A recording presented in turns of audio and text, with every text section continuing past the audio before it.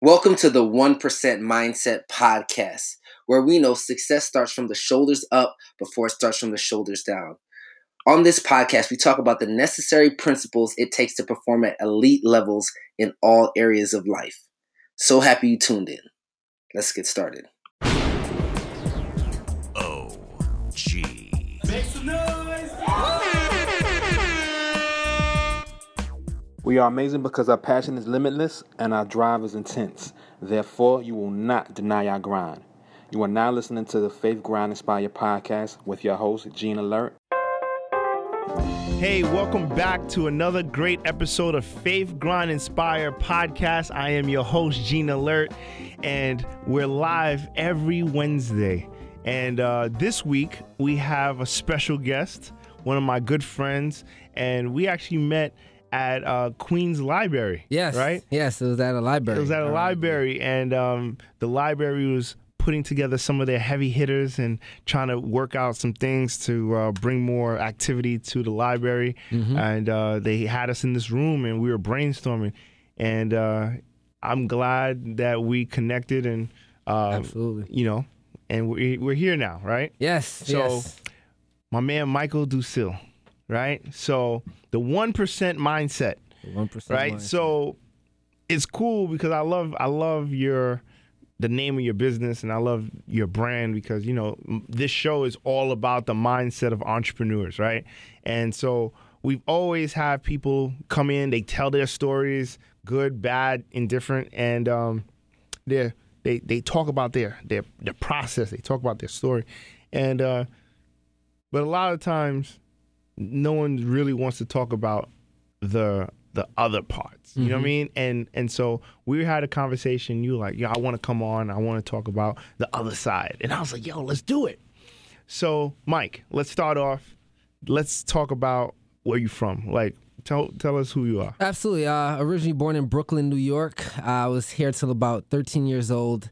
And, you know, I was the statistic to divorce, right? My parents got divorced, and we went to Florida. Me and my mom went to Florida, my sister, and we're there for a little bit. And I think during that piece, and I didn't really understand it at the time, but, you know, when you grow up with both parents originally, and then one is kind of taken away, or you don't have that figure, especially that father figure, you kind of have to grow up fast. So for a while, I became the man of the house without really understanding how to be the man of the house. You know, typically when you grow up, like you said, and you know, you're a part of typically a single family home. When you grow up with your mom, you kind of learn certain things. I was always so reliant on both, right? You know, mom said, no, sure, let me ask dad, right? Kind of playing that game. So when they divorced, it took me back a little. Again, at the time I didn't understand, but what I did know is I had to learn a lot of things that I didn't know and kind of grow up pretty quickly. Fast forward, you know, go to college in Florida, and then I said, you know, it's time for me to come back to New York, right? So came back up to New York and kind of started my journey in New York from there. Now, let's go back, right? How do you think, because, you know, being the man of the household without knowing how to really be the man of the household, how do you think, or what did you learn during that process? It's like a survival instinct, right? So, for example, you know, if you go back to like cavemen, right? Yeah. And you study them, they had to figure out how to survive, whether that's going and hunting and eating food, or, you know, creating a fire to stay warm. It's a survival mechanism that you kind of develop. And I think when I became that man of the household, and, you know, my mom was working multiple jobs at the time, and you didn't really, you know, I didn't grow up in poverty, so to speak, or I didn't struggle, or I didn't feel like I struggled at all growing up when I had both parents. So to kind of see that other side, I guess it was, I had to learn it through survival instincts, right? Just figuring things out, finding mentorship where I could, or just learning on the go. Were you the oldest child? Or? I was. Oh, yes. okay. Well, I am. My sister's still, you know, alive and well. So Yeah. yes, I am the oldest. Yeah. So now, you know, how did you feel any anger growing up, or did you like going to school? You know, That's a good question. Again, you know, me being the 30-plus-year-old me now is a little different. Back then, I was, right? And I didn't know I was. I was angry because I saw my mom hurt. Right? Yeah. I saw her cry, things that I wasn't used to seeing before. So for a while, I didn't speak to my dad, right? And not to say no one's right or wrong in the situation. At the end of the day, they did what's best for both of them, and I completely respect and love both of them for that. But at the time, I didn't understand it. Right? At the time, you're like, yo, I'm with mom, so that means dad is the enemy. Exactly, right? And that's what mom it was. is crying, dad's the enemy. I get it. Yeah. You know, and did that affect your schoolwork? It did. It did. I was always pretty good in school. While you guys were in New York. So when the divorce was finalized, that was my freshman year in high school. First time ever, I got my first D, right? First time ever. Got in trouble, right? Of course, because there was no excuse, but I think it was geometry. I believe it was geometry, got my first bad grade ever. But I quickly turned things around. You know, I ended up graduating high school with like a 3.8 GPA. So, you know, I ended up turning things around. But at the time, I didn't know how to process it. So I processed it through just not caring, not paying attention, you know, stuff like that. Things that I used to cope with at the time. And again, I didn't understand. You know, I mentioned I didn't understand it because it's real, right? A lot of people go through stuff and they don't really understand what's happening, especially at a young age. And they just find mechanisms and ways to try to cope with what they're going through. Exactly. And that was, you know, my way of doing it. That's deep, man. Thank you for your openness, man. And so you went to college. When did this entrepreneur bug hit you? Bite you? College, right? So it's funny. I was always the laughing stock in college amongst my friends because I always try to find these ways to like make money. I remember whether it was through network marketing or these get rich quick schemes, I always try to find a way to facilitate making money without going to work. At the time, you know, back in it was 2006, 2007, I was working like $7 an hour, $8 an hour. And I was like, yo, this is a bad life, right? I knew I was like, yo, this is a bad life. So the first thing I did, I remember in college it was called this gifting program, right? And what you had to do was send money to someone. And then, you know, once you send money to that person, then you get approved and people send money to you. It was this whole little scheme really, right? But again, my mentality was I got to figure out ways to make money. So I was just trying different things with the gifting program, with network marketing, with trying to create something and sell it. So I think I've always had that bug in me. Even in high school, I sold candy, right? We didn't have any vending machines. So in high school, you know, my mom would buy me a box from BJ's and I would, you know, sell them in class and make my profit and flip it. So I've always had that bug in me, but I never had necessarily guidance or structure for me to really make that happen. So it's always kind of been in me. Nice. I love it. So what was your like first like real business?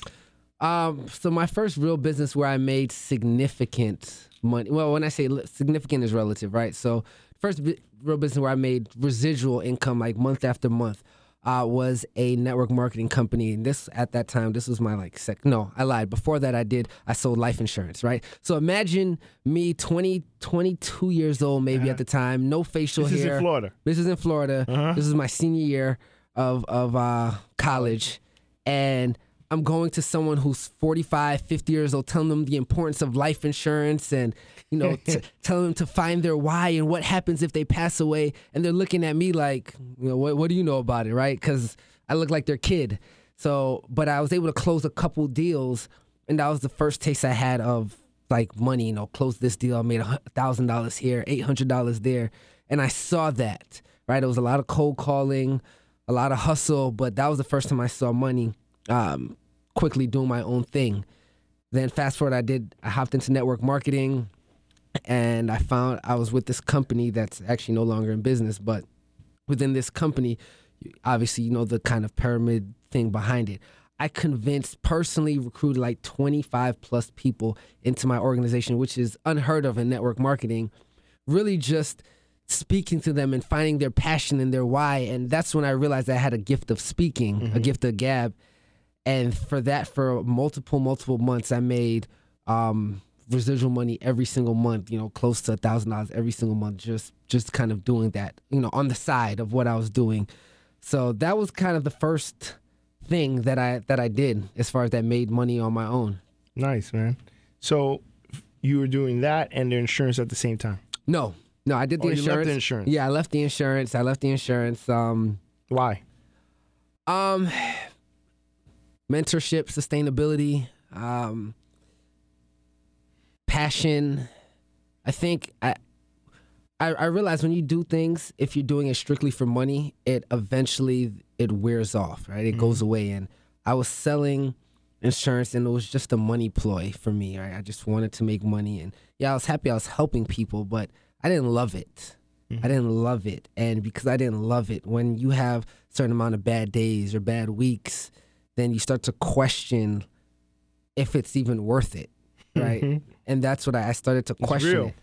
That's real. So after I questioned it, I took a step back. I sold it again for a little, and I was like, nah, I don't want to do this anymore. I got tired of making calls, people canceling appointments, and because my passion wasn't there, I eventually went on to the next shiny thing, right? This shiny ball syndrome where you find the next best thing, and that's kind of what happened to me. We talked about that a couple of episodes back where you plant a seed here, you water it a little, and you just pick it up and you move it somewhere else. And it doesn't give it the time to actually grow, right? But you said something interesting. If you're not passionate about something, you can't and you won't let it grow. You see what I'm saying? Because it's like two things. It's patience and passion. You know what I mean? Like, but you have to have patience. You have to have passion first, then to have the patience. If you don't have passion in the area that you're in, you won't be able to have the patience because everything is going to be like, everything's going to annoy you. Exactly. You know? So it's important when you hear people talk about, find your passion. What are you passionate about? People who made it, people who found their passion already, it's easy for them to say that.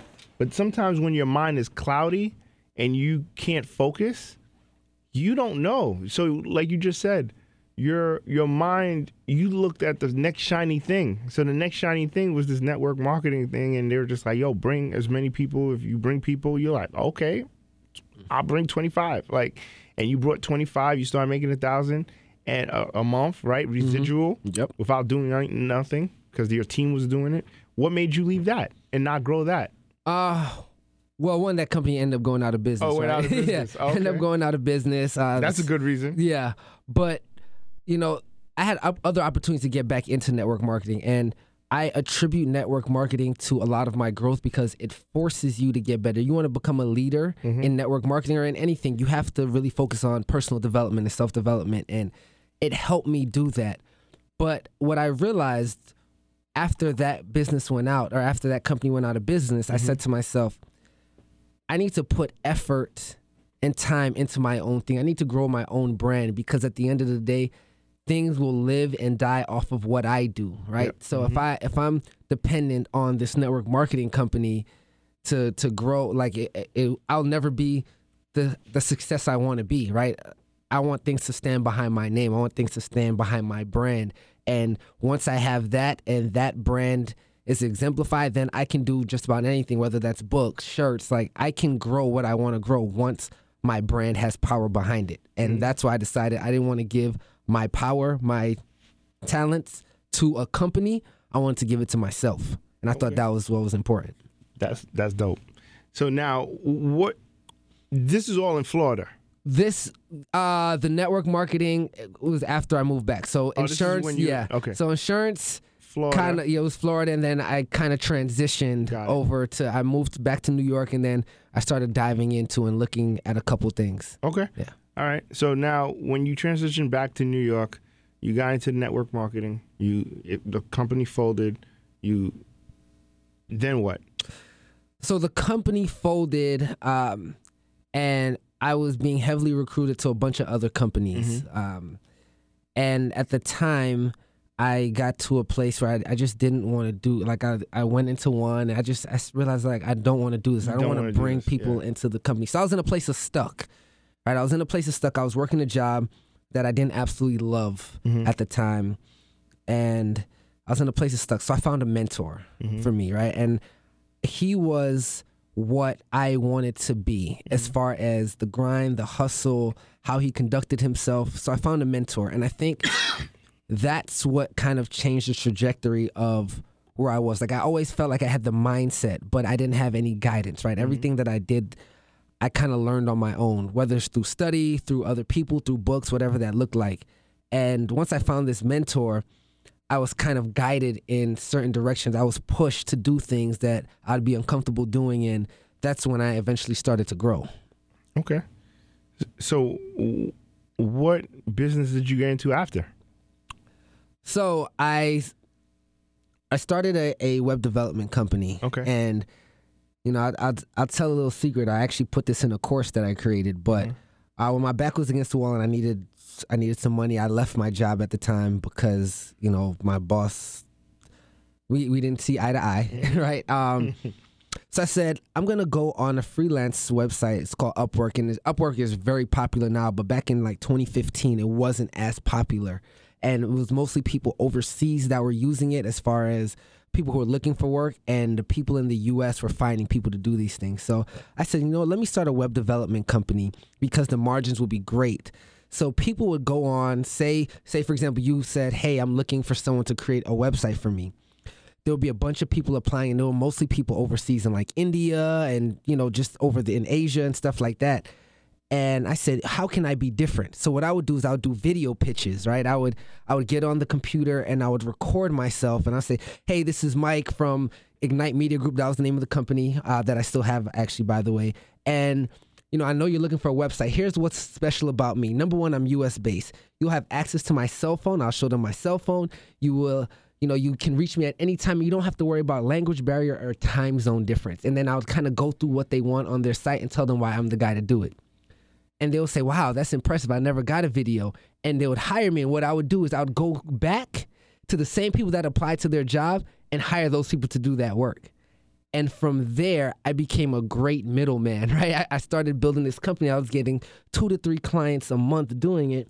And again, no guidance, no really business like acumen at the time. I did it for a year straight but then I eventually burned out because I had no kind of contingency plan. I wasn't building any more. Like, once the work was done, it was done, and I'd have to do it again.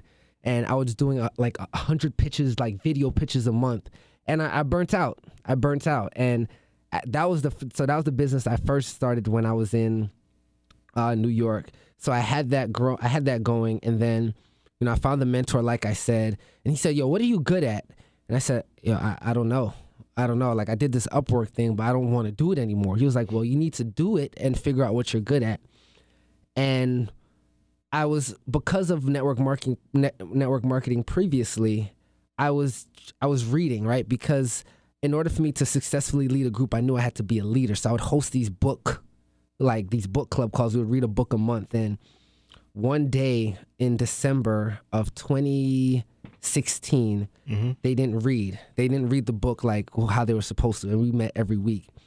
And I said to them, I'm asking you, like, in order for you to get better and to do better, you have to consistently get better. And you have to read.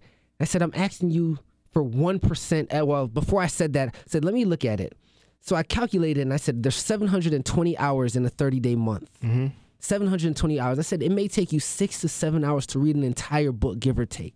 So I'm asking for 1% of your month, not 1% of your day, not 1% of your week, 1% of your month. You can't tell me you can't take 1% of your month and do better.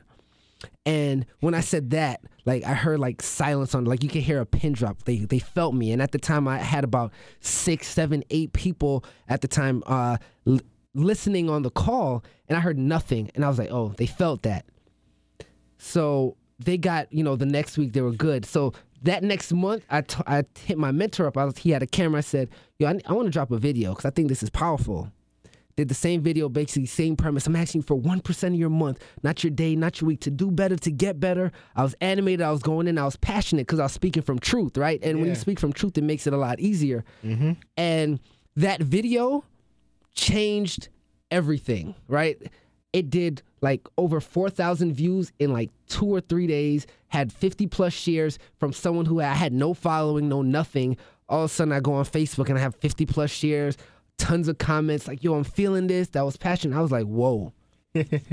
And then my mentor at the time, he was like, yo, that's it. Like, start doing videos. And from there, every week in 2017, for the most part, I dropped a video every week. And that's what kind of became me being a speaker, right? Just speaking into the camera, speaking truth, and being authentic about it. So everything that I was speaking about, I was speaking from real life. Like that 1% thing came, like what I'm good at is taking analogies and bringing them into real life where people can feel it. And that first video was me speaking from my truth and what was there for me. And, you know, after I started doing those videos, that's kind of what started and what projected it. And then you may go into that, but later down the line, that's how the 1% mindset, you know, that company came. Because I was going to talk about it. Like, so you have a sweatshirt that says the 1%,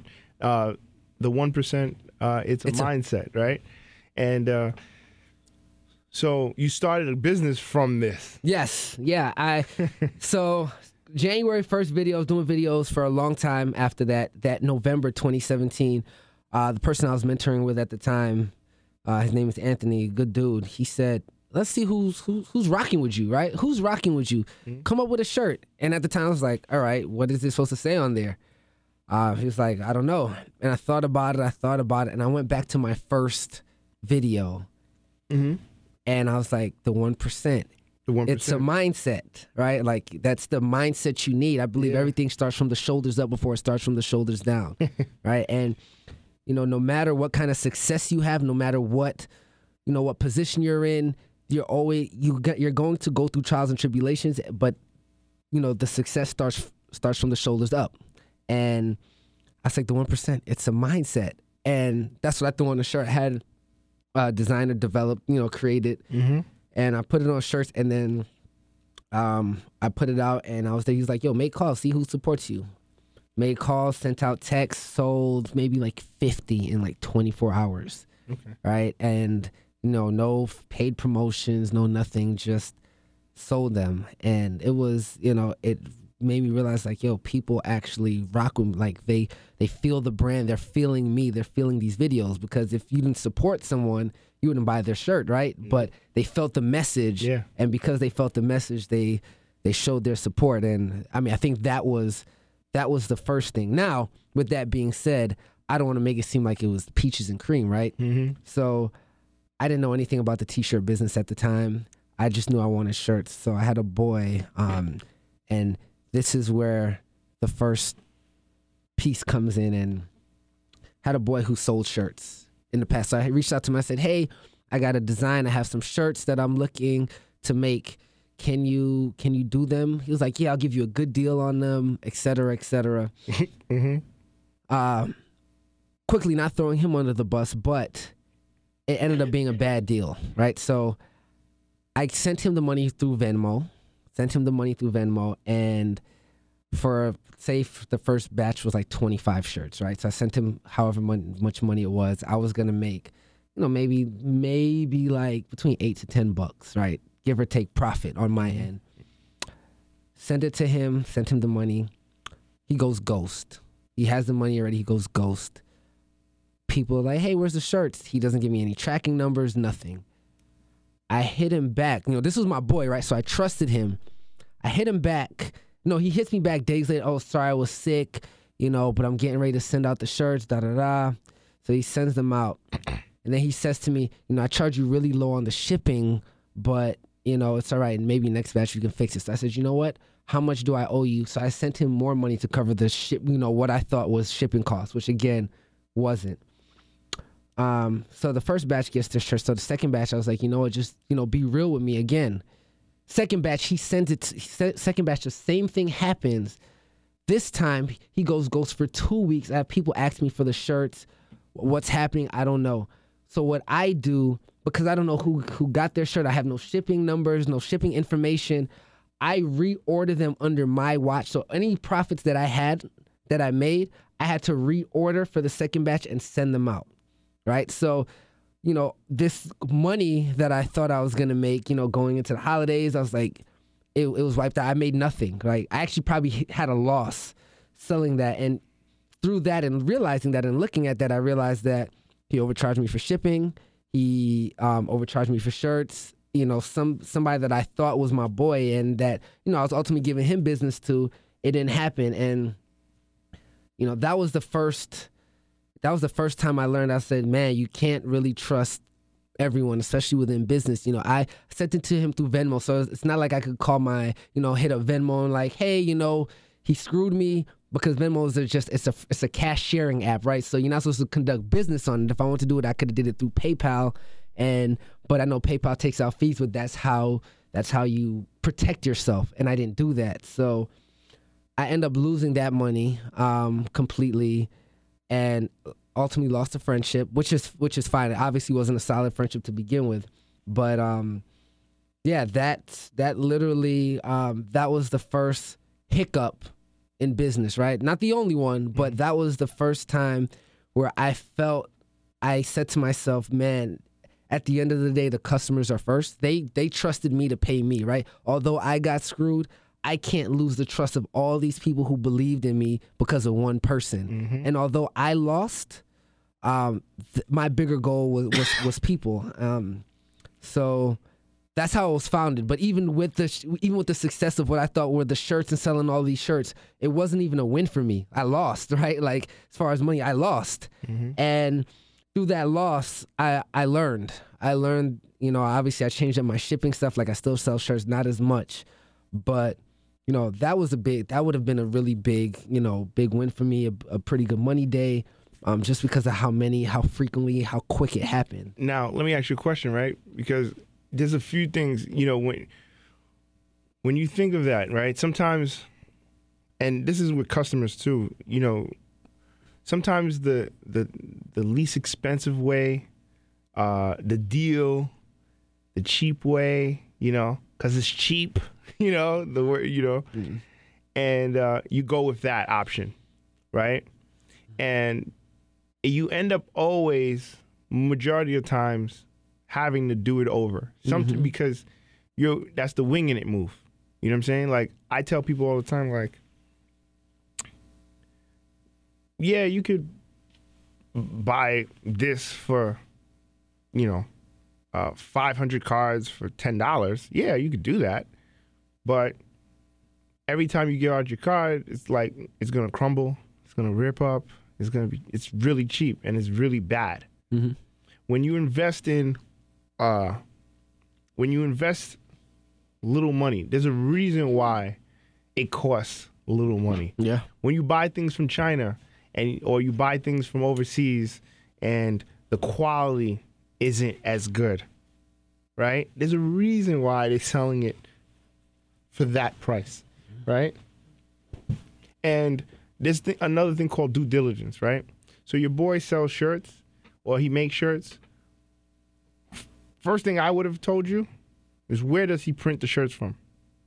His house? Does he have a warehouse? Does he print somewhere? Does he outsource the shirts? Like, I'm not... No. But I'm just saying, these are the questions yeah. I would have asked, But you would have never known that because you trusted him. Mm-hmm. And you like, this is my friend, so let me give the opportunity, right? Because he's not looking... He didn't value your friendship to that level where... Because he could have been like, yo, bro, I'm sick. You know what? I'm going to Venmo this money back to you. Figure it out. That you would have been mad, but you guys would have been friends still. Yeah, absolutely. Right? But because he didn't care that, you know what? I don't care about the 50 people who ordered shirts from him. I'm sick. I got to take care of me. Mm-hmm. Majority of people in this world operate on a selfish mentality. It's me first, then you, mm-hmm. right? Good entrepreneurs, operate on a selfless mentality where it's you first, then me. Mm. You know what I mean? And that mentality sometimes gets you in trouble because you do put yourself first and you become a martyr. And then when you kill yourself, people will say, well, I didn't ask you to do that. oh, if there was a problem with the shipping, you could have just text me and let me know. And being honest with customers too. Like, you were just trying to like speed up because you were trying to be Superman. I've been there, trying to be Superman for the customer to give them that shirt that they ordered. Mm-hmm. And you might have put a disclosure on your website, you know, shipping in 3 days, shipping in 5 days or less. Mm-hmm. Now it's like, damn, yo, it's not 5 days, it's 10. So instead of emailing them and telling them, hey, because you don't want to look like you just, you failed them. So that's something else too, man. Like, being honest with them and just being transparent, because it takes that weight off of you, bro. You know what I mean? So even though your boy was, he did something wrong, at the same time, you were just trying to still fix it. Yeah. But lesson learned.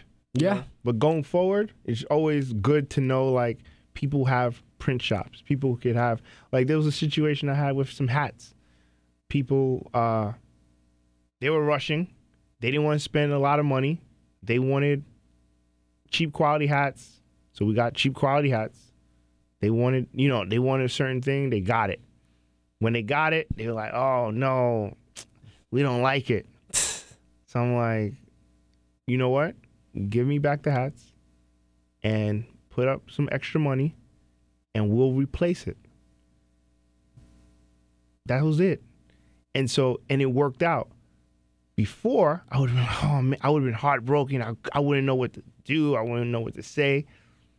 But because I understand, be honest, be truthful. Mm-hmm. If you don't respect it, then it's whatever. But at least I'm not going to. In business, you want to be able to sleep at night. Yeah.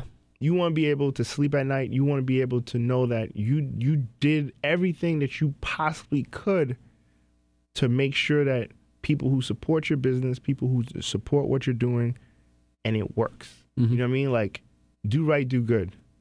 You know what I mean? Always do right. This will gratify some and astonish the rest. You know what I mean? If you have that mentality in business, no matter how much you struggle, bro, like, it will turn around. You know what I mean? So now, all right. So going past that, now we're in 2018, right? And we sat down and you were like, yeah, I want to write a book. And I actually saw you write this book. Now, everybody wants to write a book. I've never seen, I can't say I've never seen, but I've seen people write books quickly, but you turned that book over, you went on complete focus, and you wrote this book, right? What's the book called? The book is called The 1% Mindset, Survive and Thrive in the Face of Adversity. Okay. So now, let's talk about being an author, like the real author experience. How was it writing the book, first of all? So I've always said to myself that I'm not a writer. I never write a book, and I have a book. So all things being equal, it was tough at first, right? And I think in order for me to, like, I started it in the summertime, and I kind of wrote, I stopped, I kind of wrote, I kind of stopped. But for me to actually finish the book, for it to be clear, I really had to get laser focused on, and that was by setting hard deadlines. What was easy, I don't want to say easy, but what was simple was telling truth, right? I was very authentic with all my situations. I was authentic with the fact that I had cancer and I had to beat that. I was authentic with the situation that happened that I just told you about with the shirts.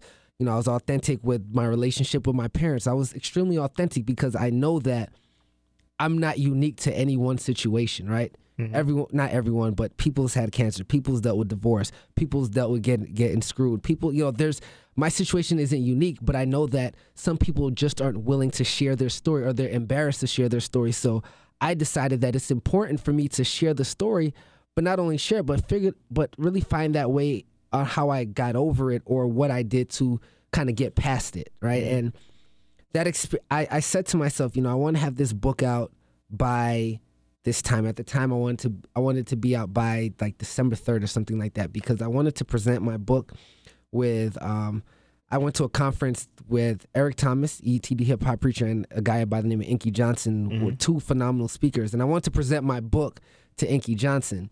So I said, I need to have it done at least a week and a half to 2 weeks before this conference. I can print it, I can, get it proofread, I can make sure everything is done.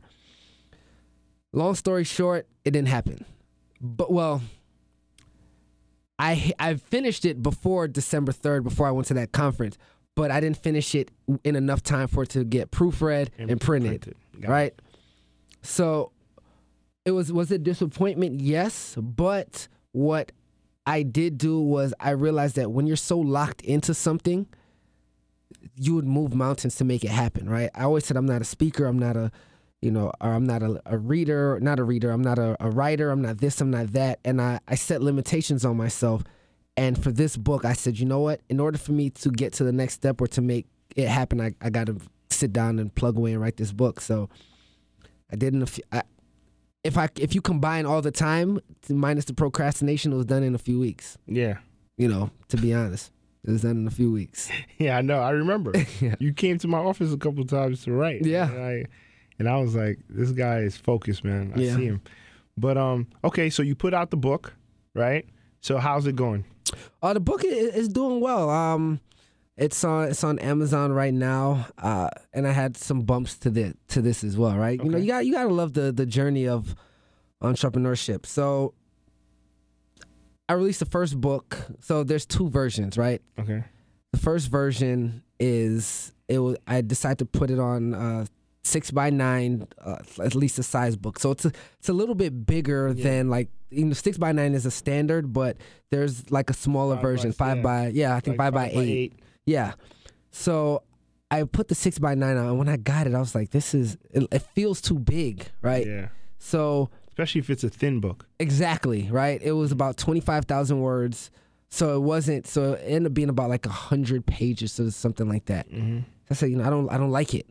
So I added some pictures to the book, 'cause I didn't have any pictures. I added some pictures, relevant pictures, of course, not just, relevant pictures to the story that made sense.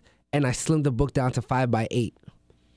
I unpublished it on Amazon, and I republished the 5x8 one because they wouldn't let me change the size. Comes out now. Now you search on Amazon. Now there's two books, right? There's a 6x9 version, which is the one that's not updated, and then a 5x8. So I'm emailing Amazon to this day, actually, and say, hey, I want to remove this 6x9 one. It's the same title, it's just not updated. They said, okay, yeah, don't worry about it. I said, okay. And Amazon now, for sellers, they don't have any phone support. It's only email support, so I have to wait via email. So as of maybe a week or so ago, the 6x9 version, the unedited version, was on Amazon, and then the one that I wanted people to buy was underneath it. But same book, same title, and I'm like, really? Email Amazon. So now they switch it, but they still haven't taken it off. People are buying the older version, so I had to resend them updated versions. It was madness, but it makes for a good story, right? Because so many people think that when you do being an author, I got praise if congratulations, you all in 2008 I dropped the motivational album, which did very well, very well. I did 1,000 streams in the first 2-3 days. It was thank you for my audience. Dropped a book. I did so many different things. I had some speaking engagements, but I still felt unfulfilled, right? I felt in a sense that people thought more of me than I actually was. Right? I was at a place where I almost felt like a fraud, kind of, right? And not because I wasn't on Instagram flashing anything or doing anything extra, but so many people saw things in me that I necessarily didn't see myself. And not that I had low self-esteem, I believed in me, but they thought a lot higher than me than I thought of myself. I was in a place of stuck, so to speak, and I found myself, and I think I felt like that because I set certain goals, right? And whether that's monetary, whether that's a certain number of this, I didn't hit those goals. But what people saw was just the fact that I got it done, right? And I think because I was in that place, you know, I just never felt fulfilled, and I had to figure out how can I feel fulfilled if I'm not hitting certain goals. Like, to me, say if I'm gonna do something, like, I always try to do it. Now, once I do it, like, how are you going to market it? How are you going to sell it? How are you, like, whatever that looks like for you? And I think that place that I was in, and I think that you know, I still teeter in, you know, day in and day out, comes just from a place of not feeling enough. Excuse me. And when you don't feel it's a space that I think everyone gets to at some point, right? It doesn't matter the income or the money, because there's rich people who, you know, Mac Miller committed suicide last year. There was a couple people committed suicide, you know, and they can have all the money in the world, but where's your fulfillment, you know, coming from? Like, what drives you, what moves you? And if it's, you know, for some people it can be money at certain times, but, you know, if you don't find that fulfillment, that space that makes you happy, then you're always going to have doubt, and nothing is ever going to be enough. And that's the place that I was in, right? Yeah. It was, you know, it's not enough. Yes, I did it. So what? Anybody can do it, right? I'm not the only one that's written a book or came out with a motivational album or, you know, had a speaking engagement. Like, I'm not the only one. But for me, I was like, well, I didn't sell enough. I didn't make enough. I didn't, you know, I just never had that fulfillment point. So just finding my fulfillment point has been key for me, for at least the mental health side of things. Mm-hmm. Yo, that's deep, man. Thanks for your transparency, bro. Like, you know, a lot of people don't want to share, like, that part, you know? It's all about, yeah, I wrote a book. Yep, I'm doing great. Woohoo. Like, you know? Yeah. So, but just like you said, I'm not selling enough. I'm not, you know, making enough. I'm not making enough. Yeah. I, you know, like we spoke, I got booked for a speaking engagement, and then the speaking engagement gets canceled. Yeah. Right? Yeah. And so that happened to you twice. Yeah, twice. I had 2 speaking engagements in February for a good amount of money, both of them. And, you know, they both got canceled, you know, and, you know, I was counting my dollars before I received it, right? And I think that's something that we fall into. That's another mistake. Yeah, I've, you know, at least I'll speak for me, right? That's something I've fallen into more than once, right? You get excited about it. A lot of people do that, man. Yeah. You know, and that's mentorship again. You know, I had a gentleman, Rob Flower, that was around me, and he would always tell us as sales, because in real estate you make a lot of money, you know, so the deals are not, you know, you close a website and it's not, you know, like you making $1,000. You close one deal for the month, you're making 10,000, 15,000. You know what I'm saying? Yeah. So of course you're 20, 19, 21, like you're young, and you're spending this money in your head. Yeah. Like, yo, once I get it, I'm going to do this, this, and this, and this. And those guys in my office that would never close a deal, because every time they started spending the money in their mind, what they're going to do, and they took their eye off the ball. Mm-hmm. You know what I'm saying? And they never leverage. So that's something too, man, because like when you start spending money that you didn't get or didn't close yet, you get comfortable. It's a place of complacency. Right? That's what really happens. You're like, oh, I'm good. I got 2 speaking engagements. I'm not going to look for no more. You know what I mean? Oh, I got 2 clients. Oh, I'm not going to look for no more. And then all of a sudden, when those 2 clients leave, or those speaking engagements leave, or they don't, you know, they didn't sell enough tickets to pay you. Mm-hmm. So now guess what? You're by yourself, and you're alone, right? What you have to keep doing, and this is for everybody listening, you have to just keep going after the deals, or keep going after and keep growing your business, keep working on it. Absolutely. Without expecting it until it goes into the bank. You know what I mean? Because even when it goes into the bank, even in real estate, people in mortgage business, right? People could refinance their home, go to the closing table, and 3 days, they have up to 3 days after to rescind. You understand what that means? Yeah. So, yeah. You're at the closing table. You spent an hour, 2 hours signing papers, and you're just like high-fiving, taking pictures with the person. Like, you probably gave them a bottle of champagne or whatever it is that they thank you. And all of a sudden, on the third day, 23rd hour, they call their attorney and say, I changed my mind. Yeah. No, I mean, it's tough. So you're It's like, tough. you get sick. Yeah. Because once you get to the closing, you're like, oh, this is good. They had a good feeling. You walk out and you start, all right, cool, I'm going to buy this, I'm going to buy that, I'm going to buy this. If you have a credit card, you start buying stuff on credit card because you're thinking you're going to pay it at the end of the month. That happens to people. You know what I mean? So my advice is don't do that. You know, I know it's hard. Yeah. But you have to have discipline, and you have to live within below your means, man. You know what I mean? Until it's at that place where, you know what I'm saying? I'm not saying not to buy nice things. You know what I mean? Like, we all did it. I did it. You know, I lost money, made money. I look at money as just, it's not something I worship. I don't worship it. I get it. I lose it. I make more. I lose it. You know, I spend it. I invest it. Whatever it is. Yeah. But you just have to be smart with it. You know what I mean? Like, you just have to be smart, and you have to understand, as an entrepreneur, you're not getting a check every 2 weeks. Like, a deal is not coming every week. Yeah. You have to balance yourself. You have to put yourself in a place where you're just where you're disciplined. You have to you control the money. Absolutely. The money can't control you. Absolutely. You know what I mean? You have to understand that, bro. You know what I mean? Like, you control the money. So you don't let the money control you. Don't spend the money before you get it. Don't let it do that to you. You know what I mean? Because then that's what's going to make you go out of control, like, where it's like, damn. And you start questioning things. Am I doing this the right way? Am I doing this?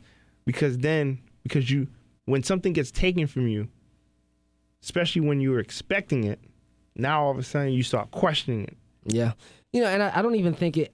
Yes, money's huge as far as that happens. I mean, like I said, for me, like, I had 2 speaking gigs, and you know they got canceled, and you know that was out of my control. I think self-doubt hits entrepreneurs a lot when the money thing, but just when you're told no, it always does something to you, regardless if that's money. You know, hey, can I have you know some water? No, like it does something to you, right? Like regardless. And I think really understanding that if you utilize no as not right now, it makes things better. But you're human, right? It's tough. No matter what you're gonna go through something. Like I always say, you're not immune to heartbreak. You're not immune to loss. You're not immune to these things. So how do you figure out a way to make it that whatever happens to you is just an event? Like, it's just there, and you don't create a story behind it, right? So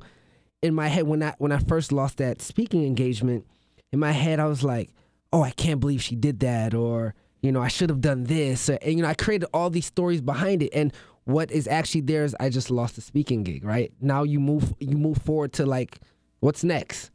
Rather than dwell on what's happening in your life or in that situation at the current moment.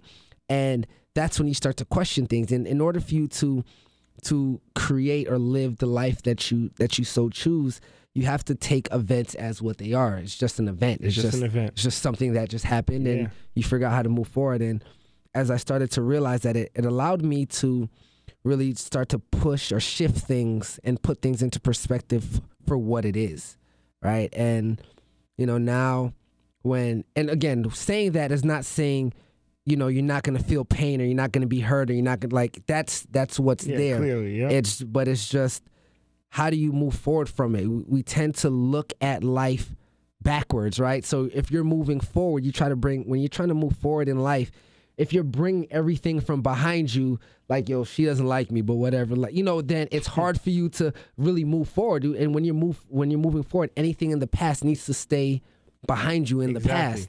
It's the past. Yeah, exactly, right? And it's just hard because we tend to bring all of these things in the past in front of us and try to guide our ship forward. It slows you down, man. Yeah, it's hard to drive the car looking behind, right? Yeah. So that's when that hit me. that's when I said to myself, I said, okay, I gotta change it up a little bit. I gotta do something a little different, because if I continue to look at things from behind, I'm never going to move forward. And I think that's kind of what shifted things, for me, and kind of helped move things forward, because it truly is, I'm sitting here saying, the 1% is a mindset. You're gonna go through trials and tribulations, but there's a reason mentors have mentors, right? There's a reason, consultants have consultants. There's a reason, because there's always a point that, you're trying to push forward, you're trying to move forward, and there's something that's not there. And as long as you have the right people to kind of guide you and to help you, it makes things, that much easier. So, very true, very, very true, man. How do you balance like your business and relationships? It's a good question. I think having someone supportive is important, right?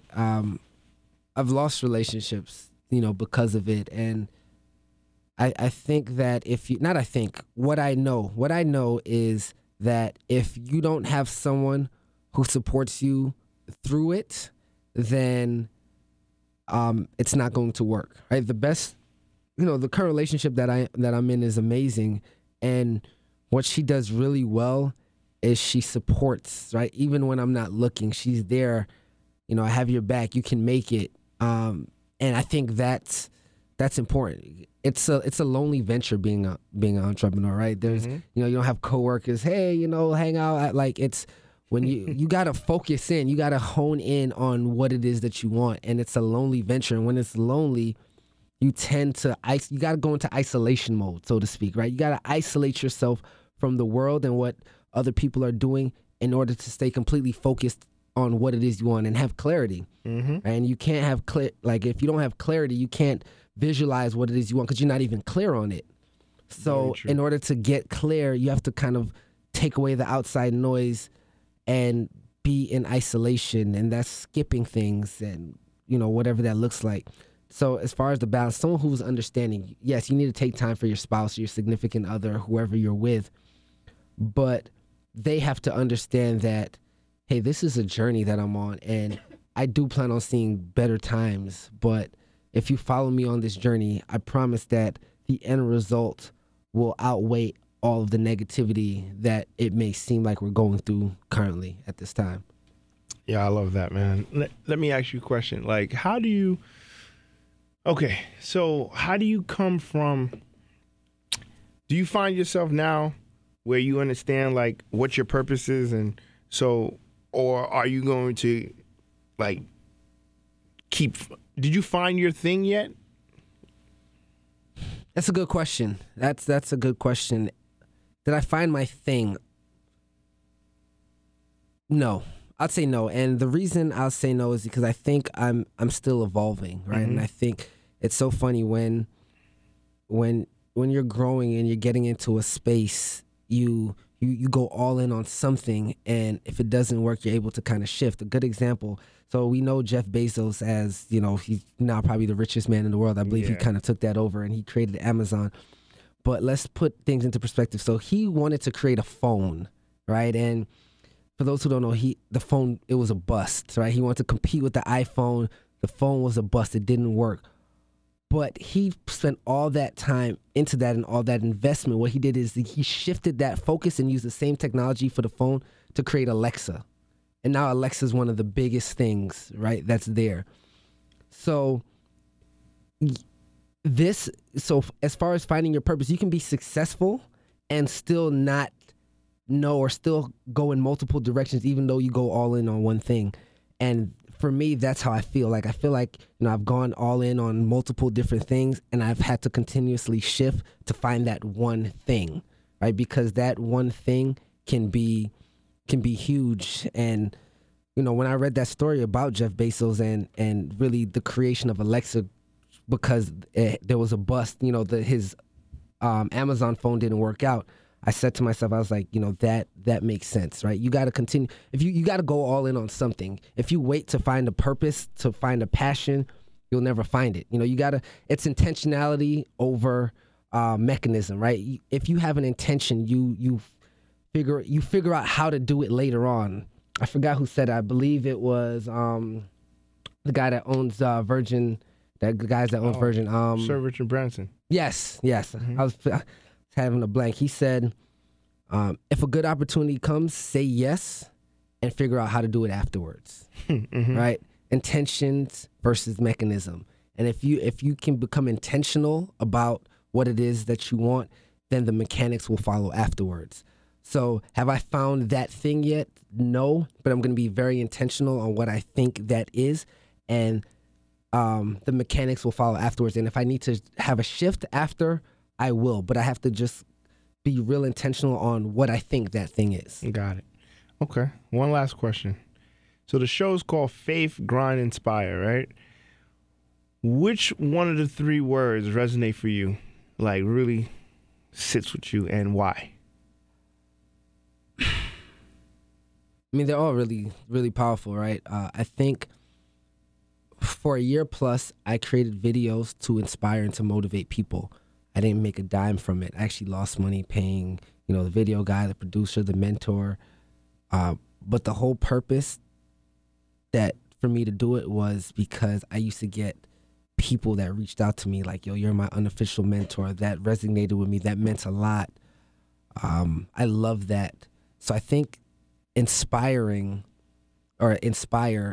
probably means the most to me, because Zig Ziglar once said, find a way to serve the many. Service to many leads to greatness, right? And when you're able to serve people, I think that's the biggest reward that you can have is service to people. And if your service is inspiring them, then that's what you should do. You should inspire them. And that's the only thing that I've done. Well, not the only thing, but that's one of the things that I've done that I never had like money on my mind behind it, right? I just did it. It was a service to people. Everything I told you, the network marketing, all these other things, I was like, yo, how can I make money? The insurance. But when I started doing those motivational videos, there was no money attached to it at any point. But because of that, I created a shirt and people felt it, so they bought it. I was able to get speaking engagements, but it was all because my main purpose was to inspire people. So inspire is probably the biggest thing for me. All right. I appreciate that, man. That's a great answer. Thank you, man. And that's your truth. And thank you so much for coming on and being so open and sharing your story with our listeners. Thank you. Where can people find you? So people can find me at, my business page is the THE1, the number 1% mindset. On Instagram, my personal is Michael Ducille, Michael.Ducille, Ducille. So that you can find me there on IG. I'm very responsive on both those platforms, and that's where you'll see a lot of like my motivational videos and things that I've done is just through IG, really. All right, cool. So once again, thank you guys for tuning in to another great episode of Faith, Grind, Inspire podcast. I am your host, Gene Alert, and I want to thank my producers, Tim, Jamie, and Brianna for always helping us out. Thank you to all our listeners on OG Podcast Network, Apple, Google Play, wherever you listen, Stitcher, Spotify, wherever, and our YouTube fans, right? We're building that up, so I need you guys to continue to share, repost. Thank you to all our peoples. If you know anybody, if you have any questions, contact us. Podcast at faithgrindinspire.com. Peace. Yeah. Also, really quick, sorry. Oh, okay. I'd like to thank all the people. I did an IG live, so I'd like to thank all the people that showed up here. A ton of people showed up, showed love. And just thank you as well for giving me the opportunity to speak truth. I think a lot of times people sugarcoat and aren't real for a lot of things. So, really understanding that life happens, right? Crap happens, so what? In case my mom's listening. And so whatever you're going through, just know that you're not alone. You're not unique to problem situations or circumstances. So don't let your circumstances determine, how you view things. So thank you guys. So thank you, man. All right. So Faith, Grind, Inspire. Continue to inspire. Continue to grind, and always have faith in what you do. God bless. Peace.